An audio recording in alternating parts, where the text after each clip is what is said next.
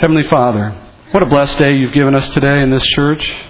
Every opportunity to meet and to worship you and to praise and learn about you is a wonderful thing. And some days, Father, it just seems as though you give us an extra measure of your Spirit, and it feels like that for me today. Thank you, Father. And Lord, as we get into the Word, Father, I pray that the mysteries you're going to reveal to us today, perhaps some of us for the first time, could be useful to you in guarding our hearts by the Word, giving us a confidence that there's things here for us that will fundamentally change who we are and how we follow you. Give us that confidence, Father, so that we would want the Word all the more and that we would attend to it all the more. In a day and in an age when so many have set it aside, we can't assume that we are so much better than they are that we won't make the same mistake, except that you would guard our hearts. And we ask for that, Father, and guard this church. And we ask this blessing in Jesus' name. Amen. Valentine's Day is right around the corner. Heads up, men. That day reminds us that when you do care about someone and you want to show it, it's appropriate to bring gifts. Gifts are a part of how you show you care for someone. It's a sign of your affection. It doesn't equal your feelings. It's not the sum of all that you feel about the person. But if you choose a gift wisely, if it's a nice gift, it can be a wonderful representation of how you feel. And most everyone loves to receive a gift, which is why we like to give them. It reminds me of the story of a teacher who was working in a very small town, and she had the only kindergarten class in that town. And it was Valentine's Day, and all the children brought her gifts on that day. And she knew the kids, she knew their parents. And the first one was a son who was the son of a florist in the city, in the town. And he handed the gift to the teacher. She held up the box and she could kind of tell. She says, "I'll bet these are flowers, aren't they?" And the little boy said, "That's right." And he was excited and she thanked him. Then you have another child who was the candy store owner's son. She held up a heart-shaped box from that child and said, I know what these are, right? These are candy." And the child said, "That's right," and was excited. The final gift was from a son whose father ran the local liquor store. And so the teacher held up the box, and this one happened to be leaking out of a corner of it. And so she takes her finger, touches it, and goes, "Is this wine?" And the son says, "No." And the lady goes, "Well, let me try again. Champagne?" He goes, No. And she said, "Well, what is it?" He said, "A puppy."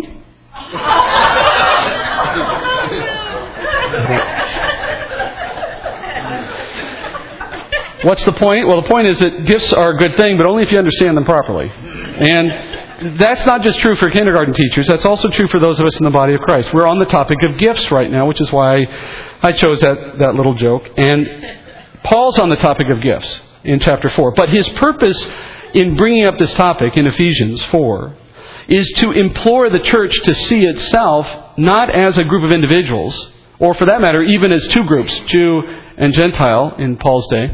But he wanted to remind them that the church was a united group of one body. Remember, we talked about this last week. And last week, as he got into that topic, he listed all the ways in which we are already spiritually united, though we might see ourselves as otherwise. We have one Spirit. We came in through one confession of faith and one Lord, and on and on. We talked about that last week, right?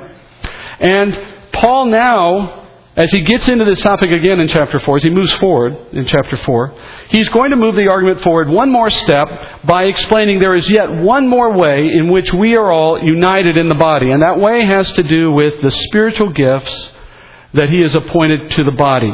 Now, in this chapter 4, you find one of three places in the New Testament where Paul addresses this idea of the body of Christ being equipped with gifts. Today's teaching is not going to go very far into the text, so we're not going to get into the discussion of gifts per se. We'll do that next week. For those of you who are here with us for a while, you'll remember a few years ago we were in 1 Corinthians.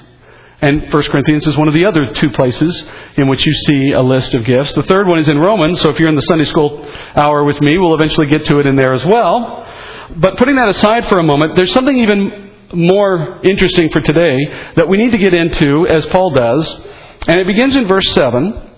And so let's start where Paul does. Verse 7, Paul says, "But to each one of us, grace was given according to the measure of Christ's gift." Now I'm stopping there because this is a setup for where Paul's going through the rest of the chapter. And Paul says, as further proof that the body of Christ is united by a common faith, he adds that each of us has received, as he calls it, a measure of God's grace, and it came to us in the form of a gift, he says. And we know he's talking here about spiritual gifts because he'll talk more about it as he goes deeper in the chapter. Spiritual gifts. These are abilities that are assigned to the individual believer by the Holy Spirit at the moment you come to faith. It is a gift of the Lord to the believer as a consequence of entering into the new covenant. You may remember, as I said, about a few years ago when we were in 1 Corinthians, and we talked a little bit about gifts there. And when we did, we learned that spiritual gifts are assigned to us at the moment of faith by the Spirit, and they're assigned according to the will of God. There is not a lobbying process. You cannot apply for them, or wish for them, or go seek and find them.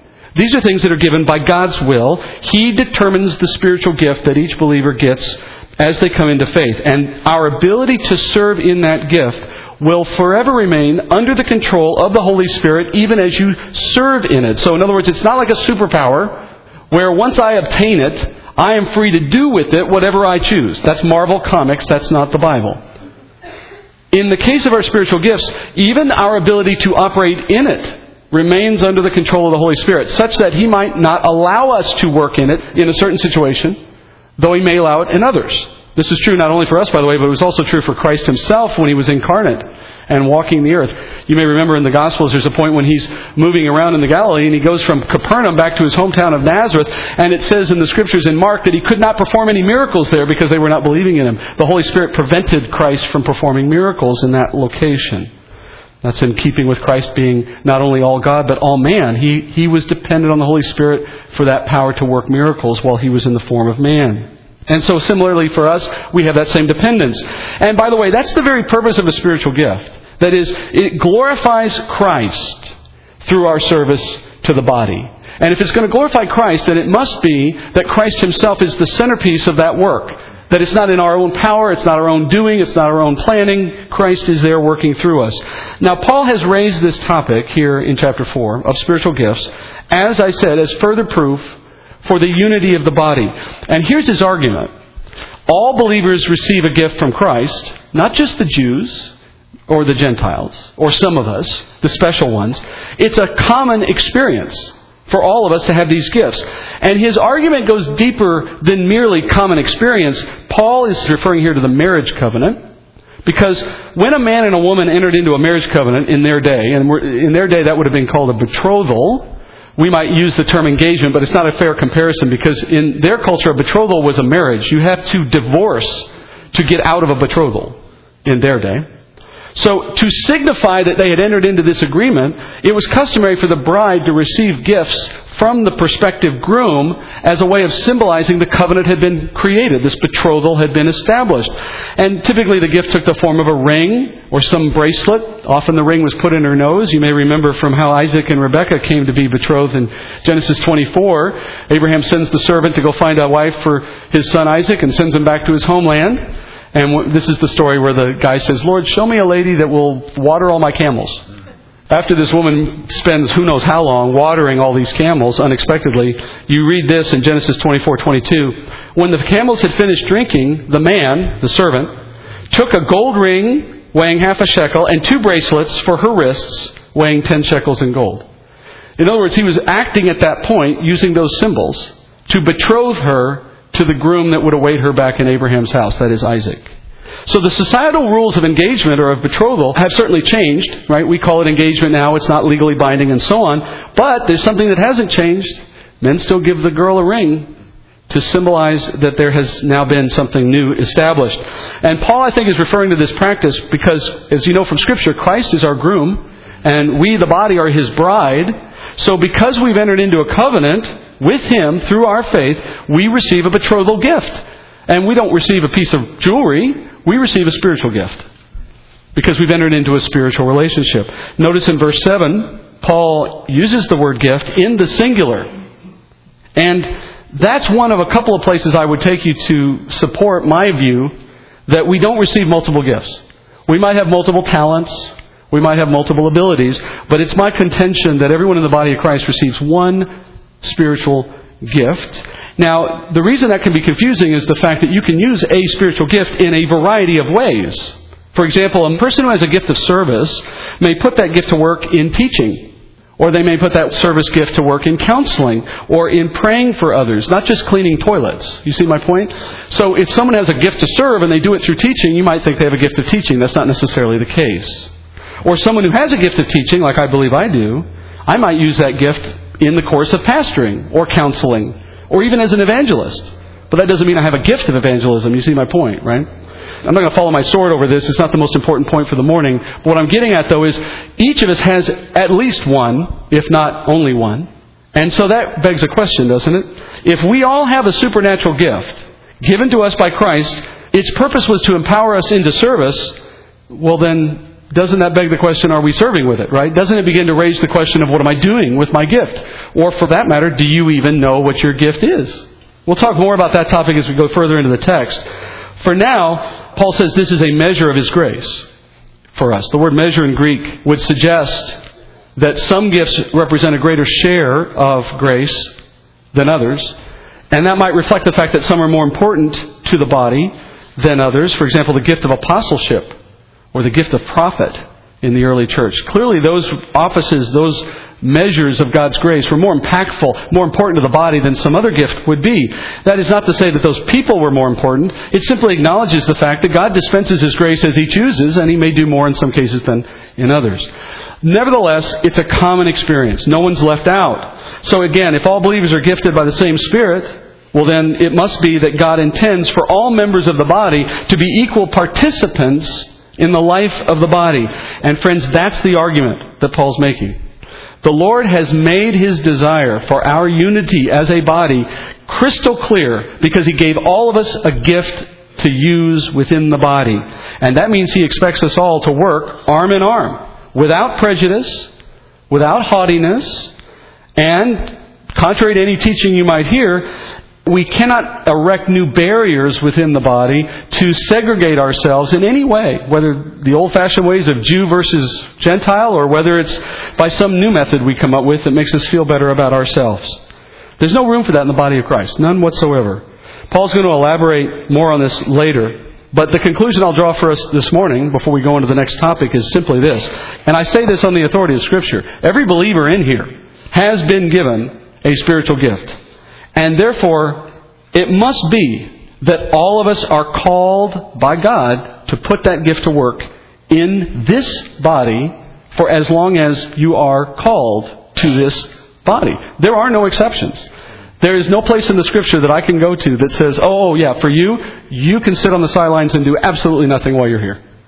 Just show up and go home. In fact, you don't even have to show up sometimes. Yeah, I'm being facetious. But that's the problem, right? Have you ever considered that your spiritual gift plays a role in ensuring the proper unity of this body?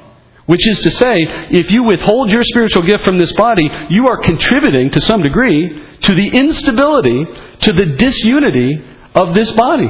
That God in His infinite wisdom assembled just the people He wanted in this place for a time, and He distributed gifts in just such a fashion that if everyone here does exactly what they're called to do, it'll all just work. Which may beg another question, which is if something ain't working to your satisfaction, maybe part of the problem is we don't have everybody at work. I want to encourage this. I don't want to make anybody feel down about it. But I also don't want to back off on Scripture's conclusion, Paul's conclusion, which is that there's a purpose behind your gifting. And that purpose needs to be met. Paul, as I said, will elaborate more on this, but I want to go forward because Paul inserts at this point in chapter 7 a brief sidebar, I'll call it, from the Old Testament. And in this sidebar, Paul wants us to understand what the Messiah had to do in order to grant us these gifts. Gifts that some of us may be taking for granted or leaving dormant. And Paul gives us this explanation in verses 8 through 10. One of the most fascinating parts of the New Testament, right here today. Ephesians 4:8. He says, "Therefore it says, when He ascended on high, He led captive a host of captives, and He gave gifts to men." Now, this expression, He ascended, well, what does it mean except that He also had descended into the lower parts of the earth? He who descended is Himself also He who ascended far above all the heavens so that He might fill all things. Intrigued? I hope so.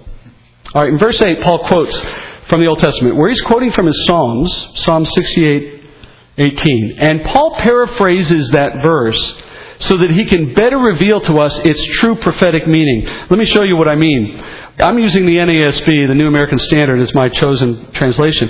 Back in Psalm 68, verse 18, this is what it reads in the NASB.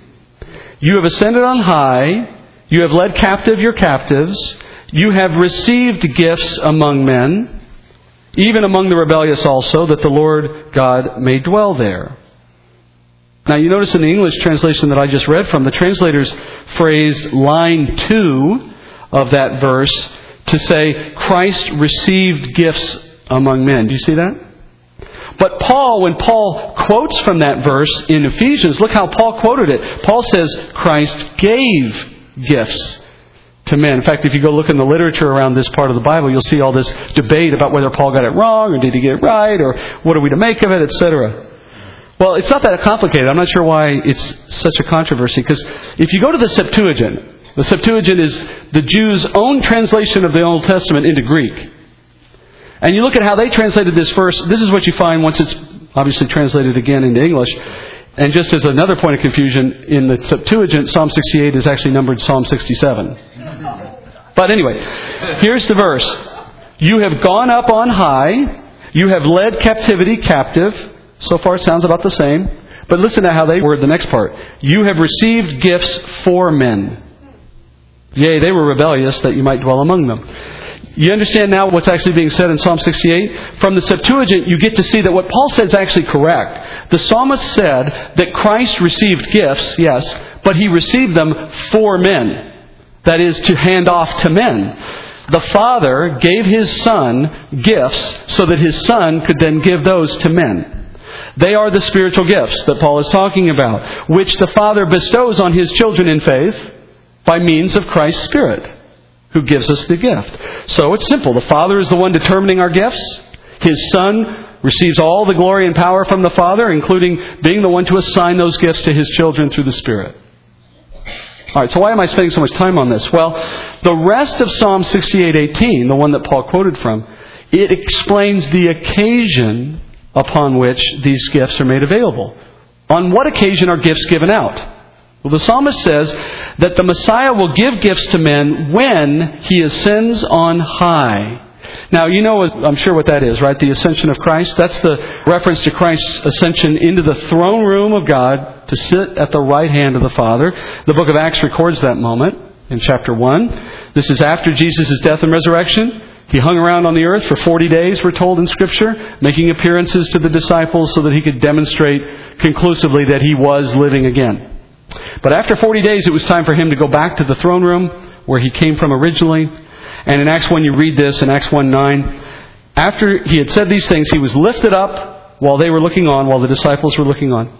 And a cloud received Him out of their sight. And as they were gazing intently into the sky while He was going, behold, 2 men in white clothing stood beside them. They also said, Men of Galilee, why do you stand looking into the sky? This Jesus, who's been taken up from you into heaven, He will come in just the same way as you have watched Him go into heaven.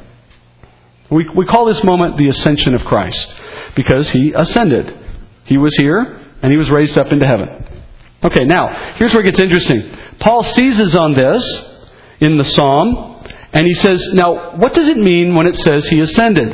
And in verse 9, Paul concludes that Jesus' ascent into heaven was from a place in the lower parts of the earth. Now, that lower place he's talking about is a place that the Old Testament calls Sheol. It's the name the Old Testament gives to this lower part of the earth. And to understand what Paul's talking about, we need to learn a little bit this morning about Sheol.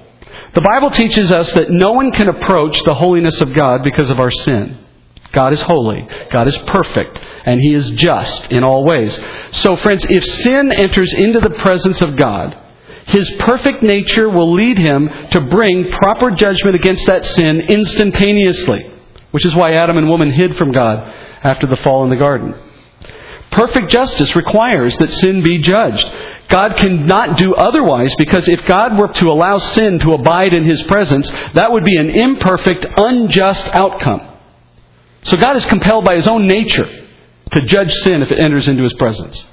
Now, under the law of Moses, which God gave Israel, He gave them a sacrificial system that they were to practice as part of the law. And in that sacrificial system, He's teaching them principles about this very problem.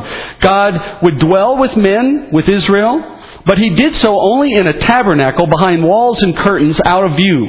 The Shekinah glory of God was in the Holy of Holies within the tabernacle, above a place called the mercy seat. And in that place, His glory was hidden away from the eyes of sinful men, behind all of those barriers. Sinful men could not see it or become associated with the glory of God, because to do so would have led to instant death. God Himself says this in Exodus when He speaks to Moses, Exodus 33:19. He says to Moses, I myself will make all of my goodness pass before you, and will proclaim the name of the Lord before you. And I will be gracious to whom I will be gracious, and will show compassion on whom I will show compassion. But He said, you cannot see my face, for no man can see me and live. The Lord did make a way, though, for one man called the high priest to enter into that special place one time each year for atonement, for the atonement of the people. We call that feast Yom Kippur today. And the high priest would make sacrifice in the process of entering into that place, the Holy of Holies. He would sacrifice animals to atone for his own sin, so that then he could cleanse himself sufficient that he could walk into that room. But even that wasn't good enough. He then burned incense within the room before he walked in, so that once he got in there, it was so clouded with smoke he couldn't see anything and just was in a room full of smoke. That's how much effort the high priest had to go to every year to avoid dying from entering into the presence of the glory of God. But what it was teaching to Israel was that these things are a picture of heavenly things. The book of Hebrews says that the tabernacle and everything that took place within it is a pattern, a picture of what actually is true in the throne room of God. The tabernacle taught Israel, you need a blood sacrifice in order to atone for sin before you can enter into my presence. And it taught that sin has to be judged in that way. Only that way. Otherwise, you will have to die for your own sin. But it also taught that a death of an animal was not sufficient to pay for the sin of men. Because every year the high priest had to repeat this process of sacrificing an animal before he could go back into the Holy of Holies at Yom Kippur. And the point, the Hebrews writer tells us, the point of this to Israel was the problem of your sin is not being solved by the blood of animals, because every year you're in the same predicament again. Something better is going to happen to satisfy the wrath of God for your sin. Otherwise, when you die, that blood of a bull or a goat isn't going to be sufficient to have addressed your sin debt before God. That's the fundamental problem every human being faces on earth right now. Without somebody or something taking away the debt we have before God for our sin, we're in jeopardy. It's just a waiting game until we die, and then we're going to face that jeopardy. So God made a provision available in the form of Jesus Christ, a Messiah. When Jesus died on the cross, He shed His blood to make the one and only payment for the sin of mankind. Anyone covered by that sacrifice will never need any other sacrifice for sin, because that one blood atonement is sufficient, we're told. The Father accepts that sacrifice as full payment. So, because of Christ's sacrifice and our faith in that sacrifice, when we die, our body goes in the grave. It goes to dust. But the Spirit in us, the part that's eternal, we enter directly into the presence of Christ and the Father, we're told in Scripture. We can do so without fear of judgment. We're not going to show up there worrying about what the outcome is going to be, because the judgment that we had coming for our sin was already poured out on Christ and paid for at that point. No more payments required. We're ready to go to heaven any day. Amen. No condemnation for those who are in Christ Jesus. Here's why I'm bringing all of this up, besides the fact that it's just a good reminder, right? Here's why you're hearing it this morning. What about all of those saints who had saving faith, but they died prior to Christ's death on the cross? What about them? For example, what happened to Abraham when he died? The Bible says he was a man of faith, based on his faith in God's promises. In Genesis 15:5, we read this. God took Abraham outside and said, now look toward the heavens and count the stars, if you're able to count them. And He said to him, so shall your descendants be. Then Abraham believed in the Lord, and the Lord reckoned it to him as righteousness. So the Bible says Abraham was a righteous man just by his faith in that proclamation from God. Which means Abraham was assured by God that he would be protected from God's wrath for his sin. That on the day he died, he'd be welcomed into God's presence with no fear of condemnation. But hold on. Abraham lived long before Christ did. Long before Christ died on the cross. When Abraham died, Christ had yet to sacrifice Himself for Abraham's sin. Therefore, Abraham's soul could not have entered into the presence of God. As his body was buried into the tomb, where did his soul go? He could not have entered into the presence of God. There was yet not a sacrifice made for his sin. See the dilemma? For that matter, where did all the Old Testament saints go? Here's a good one. John the Baptist. John the Baptist died while Jesus was still walking the earth alive. John the Baptist could not have gone straight into the heavenly throne room, not his spirit. So that's the dilemma that we're going to address this morning. Scripture says that God provided a place of comfort for the spirits of these people in the Old Testament saints. He did so until the time of Jesus' death and resurrection. And the Bible calls this place Sheol. You'll see an occasional reference to it in the Old Testament here and there. For example, when Jacob, Abraham's grandson, back in Genesis, when Jacob learns that his favorite son Joseph has been killed by wild animals, which you all know that was a lie, right? But his brothers told him that. And he finds out this news, and Jacob is in such distress over the death of his favorite son Joseph. Here's what he says. Genesis 37:33. Then Jacob examined it, speaking of the coat that had been torn up. He says, "It is my son's tunic. A wild beast has devoured him. Joseph has surely been torn to pieces." So Jacob tore his clothes and put sackcloth on his loins and mourned for his son many days. Then all his sons and all his daughters arose to comfort him, but he refused to be comforted. And he said, "Surely I will go down to Sheol in mourning for my son." So his father wept for him. So Jacob said, "My sadness is going to kill me, and I'm going to end up in Sheol." Now remember, Jacob was an Old Testament saint, just like his father, Isaac, just like his grandfather, Abraham. He was righteous by faith, the Bible says. So, like his father and grandfather before him, the penalty for his sin was not going to be held against him. As we would say today, Jacob was a saved man. And yet here he is saying, "I'm going to go down to Sheol." Why isn't he talking about going up to heaven like we would talk about today? Well, again, because Old Testament saints understood they could not enter into the presence of God until the Messiah came. So for the meantime, they were going to go down to a place called Sheol. So what is Sheol exactly? Well, it's a place where God held the souls of those who died prior to Christ's sacrifice on the cross. And it's actually two places. One part of Sheol held the souls of Old Testament saints like Abraham, like Jacob. They lived in a place of comfort where they awaited the Messiah who would then come and pay for their sins. And as I just explained, until Jesus paid that price, no one could enter into God's presence. So they needed a temporary home like this. Now, because it was a place of comfort, and it was also the place where Abraham himself was being held for a time, it came to be called Abraham's bosom. You ever heard that term? All that means is the place of Abraham's comfort. So it became known as Abraham's bosom. But Sheol was more than just that. Remember I said it's two places? In Sheol, there are two sides. One side is Abraham's bosom, but the other side holds the souls of all those who have died without faith. We would say unbelievers. That part of Sheol goes by a different name. It's not called Abraham's bosom. The Bible calls it Hades, which is the Greek word for the place we call hell. And as the name suggests, that side of Sheol is not a place of comfort. Jesus describes these two places at one point in Luke chapter 16 in a very short account about two men who die and go down into Sheol, but each of them have very different destinies.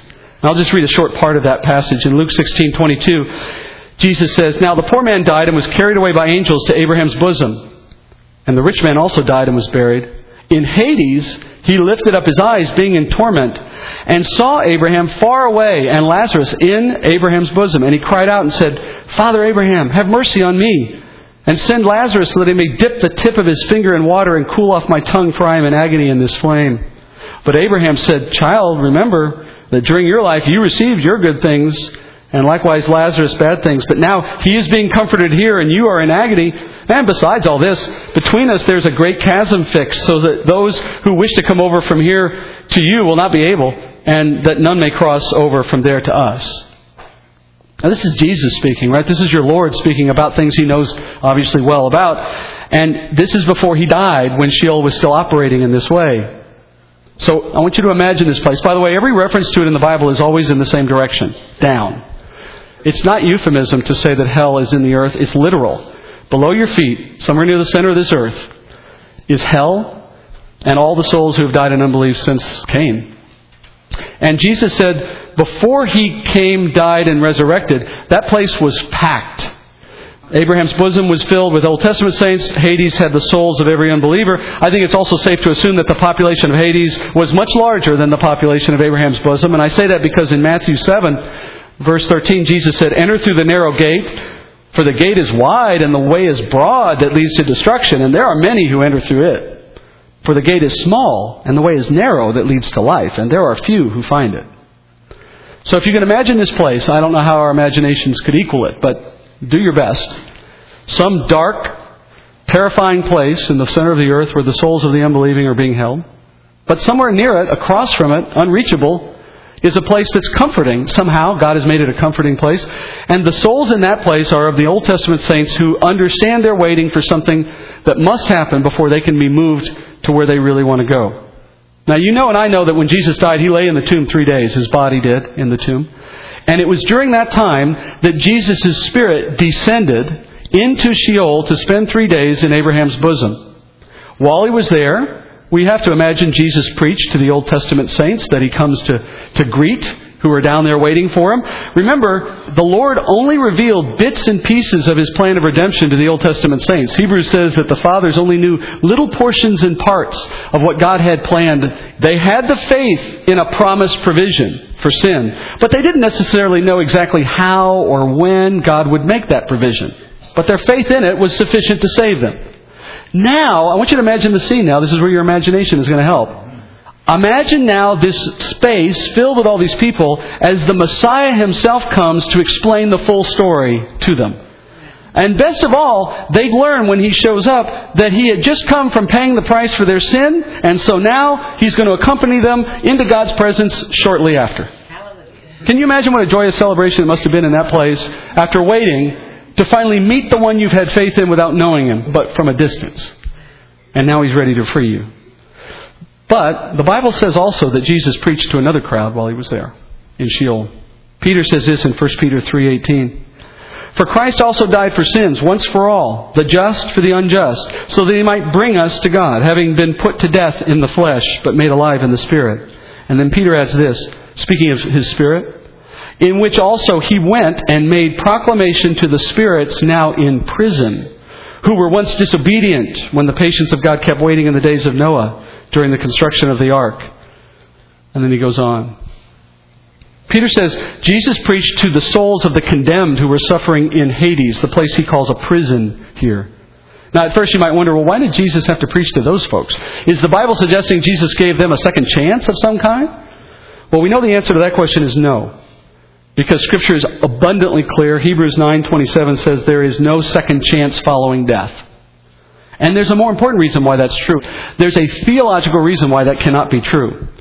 What is it that saves us today? Faith. But Paul says plainly in Romans that what you see is not faith. Because what you can see is self-evident. It doesn't require faith. So Jesus witnessed to these people, but it required no faith on their part to accept the truth of who He was. It was self-evident at that point. He's standing before them supernaturally in Hades, preaching to them. Remember, sometimes the Lord uses our witness to bring people to faith and to salvation, but there are other times He will use your witness to bring condemnation against a hard heart.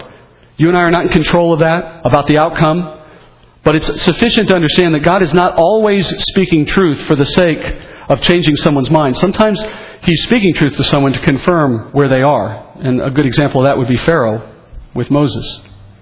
So the Bible teaches that eventually, every tongue will confess, every knee will bow to the name of Christ. Eventually. I like to say that there are no such thing as unbelievers. They are just not yet believers. Because someday everybody is one. But here's the problem, friends. Confessing Christ only yields you salvation if you make that confession of faith before you die. I'm sure that the spirits in prison, when they saw Jesus arrive and begin to preach to them about Him and about the plan of salvation, I bet they were all confessing Him as Lord right then and there when they saw Him in Sheol. I doubt any of them were confused, right? But their confession was not a confession of faith because they could see Him. Therefore, that confession could not save them. What terrible mourning must have followed that news? And that brings us back to Paul and his explanation in Ephesians 4. Paul says Christ's soul descended into the lower parts of the earth. And Paul came to that conclusion because the psalmist says in Psalm 68 that the Messiah would take with him a host of captives. You see that phrase? The captives the psalmist is talking about are the souls of the Old Testament saints who were in Sheol waiting patiently for their Messiah. So Jesus' ascent starts from below the earth because of that reference. Because he's setting free captives in the course of his ascent. Remember, Jacob said, I'm going to go into the earth. He knew where he was going, right? So then after 3 days, Jesus ascends with the souls of the Old Testament saints. And at that time, the psalmist says, Jesus would give gifts to men. Of course, what he's referring to now are not the souls he's taking to heaven. The gifts part, well, that's for you and I. That's for the church. So the spiritual gifts he gives to us, starting at Pentecost and continuing on, those followed his ascension 10 days earlier, when he set free the captives. The psalmist connects those two moments in that verse. So here's the point, friends. While the Old Testament saints are already enjoying the full presence of Christ in the throne room, the saints of the church who are on earth, we also have received a measure of God's grace even in the meantime. The measure of grace that unifies us all, this measure that we've received is this gift that he has left with us. It's your confirmation that even as you await the opportunity to join them, you are assured you will one day be there. And we are unified even as we wait. And that's why Paul says in verse 10, the same Christ who descended into the earth for our sins and to reclaim those that were his in the Old Testament is the same Christ who ascended into heaven and is waiting for us there and has given us gifts in the meantime. He is the Lord both of the Old Testament saint and the New Testament saint. Or, as I think Paul meant it for his audience, he is the Lord of the Jew and of the Gentile. He has taken Jews back with him out of the Old Testament, and he is gifting Gentiles today in the meantime. Proof to us that we are all united in a common experience through our faith. Not just some, but all. That's why he says that Christ did this to fill all things. That word in Greek is pleroo. It should be fulfill all these things. To fulfill all Scripture. And I could add, to fill all of us with His Spirit. This is theology that I hope will be useful to you at some point. For if you ever get into conversations with unbelievers about life, death, and what happens afterward, one of the classic questions they might throw at you as a way of discrediting the claims we make in Christ is that, well, what about all the people before Jesus? Now you have an answer. Let's go to the Lord in prayer. Heavenly Father, we praise you for your wisdom in the plan that began before the foundations of the earth and includes fairness and opportunity for everyone as you have afforded it, Father, that you had no one left out of the plan, no detail unaddressed. The wisdom of it, Father, is amazing. And it's also encouraging, Father, to consider that the spiritual gifts we each have now are proof to us that you count us among the children of God, and that just as the Old Testament saints enjoyed in the past, we will one day enter into your presence with the full knowledge of who you are and what is before us in eternity.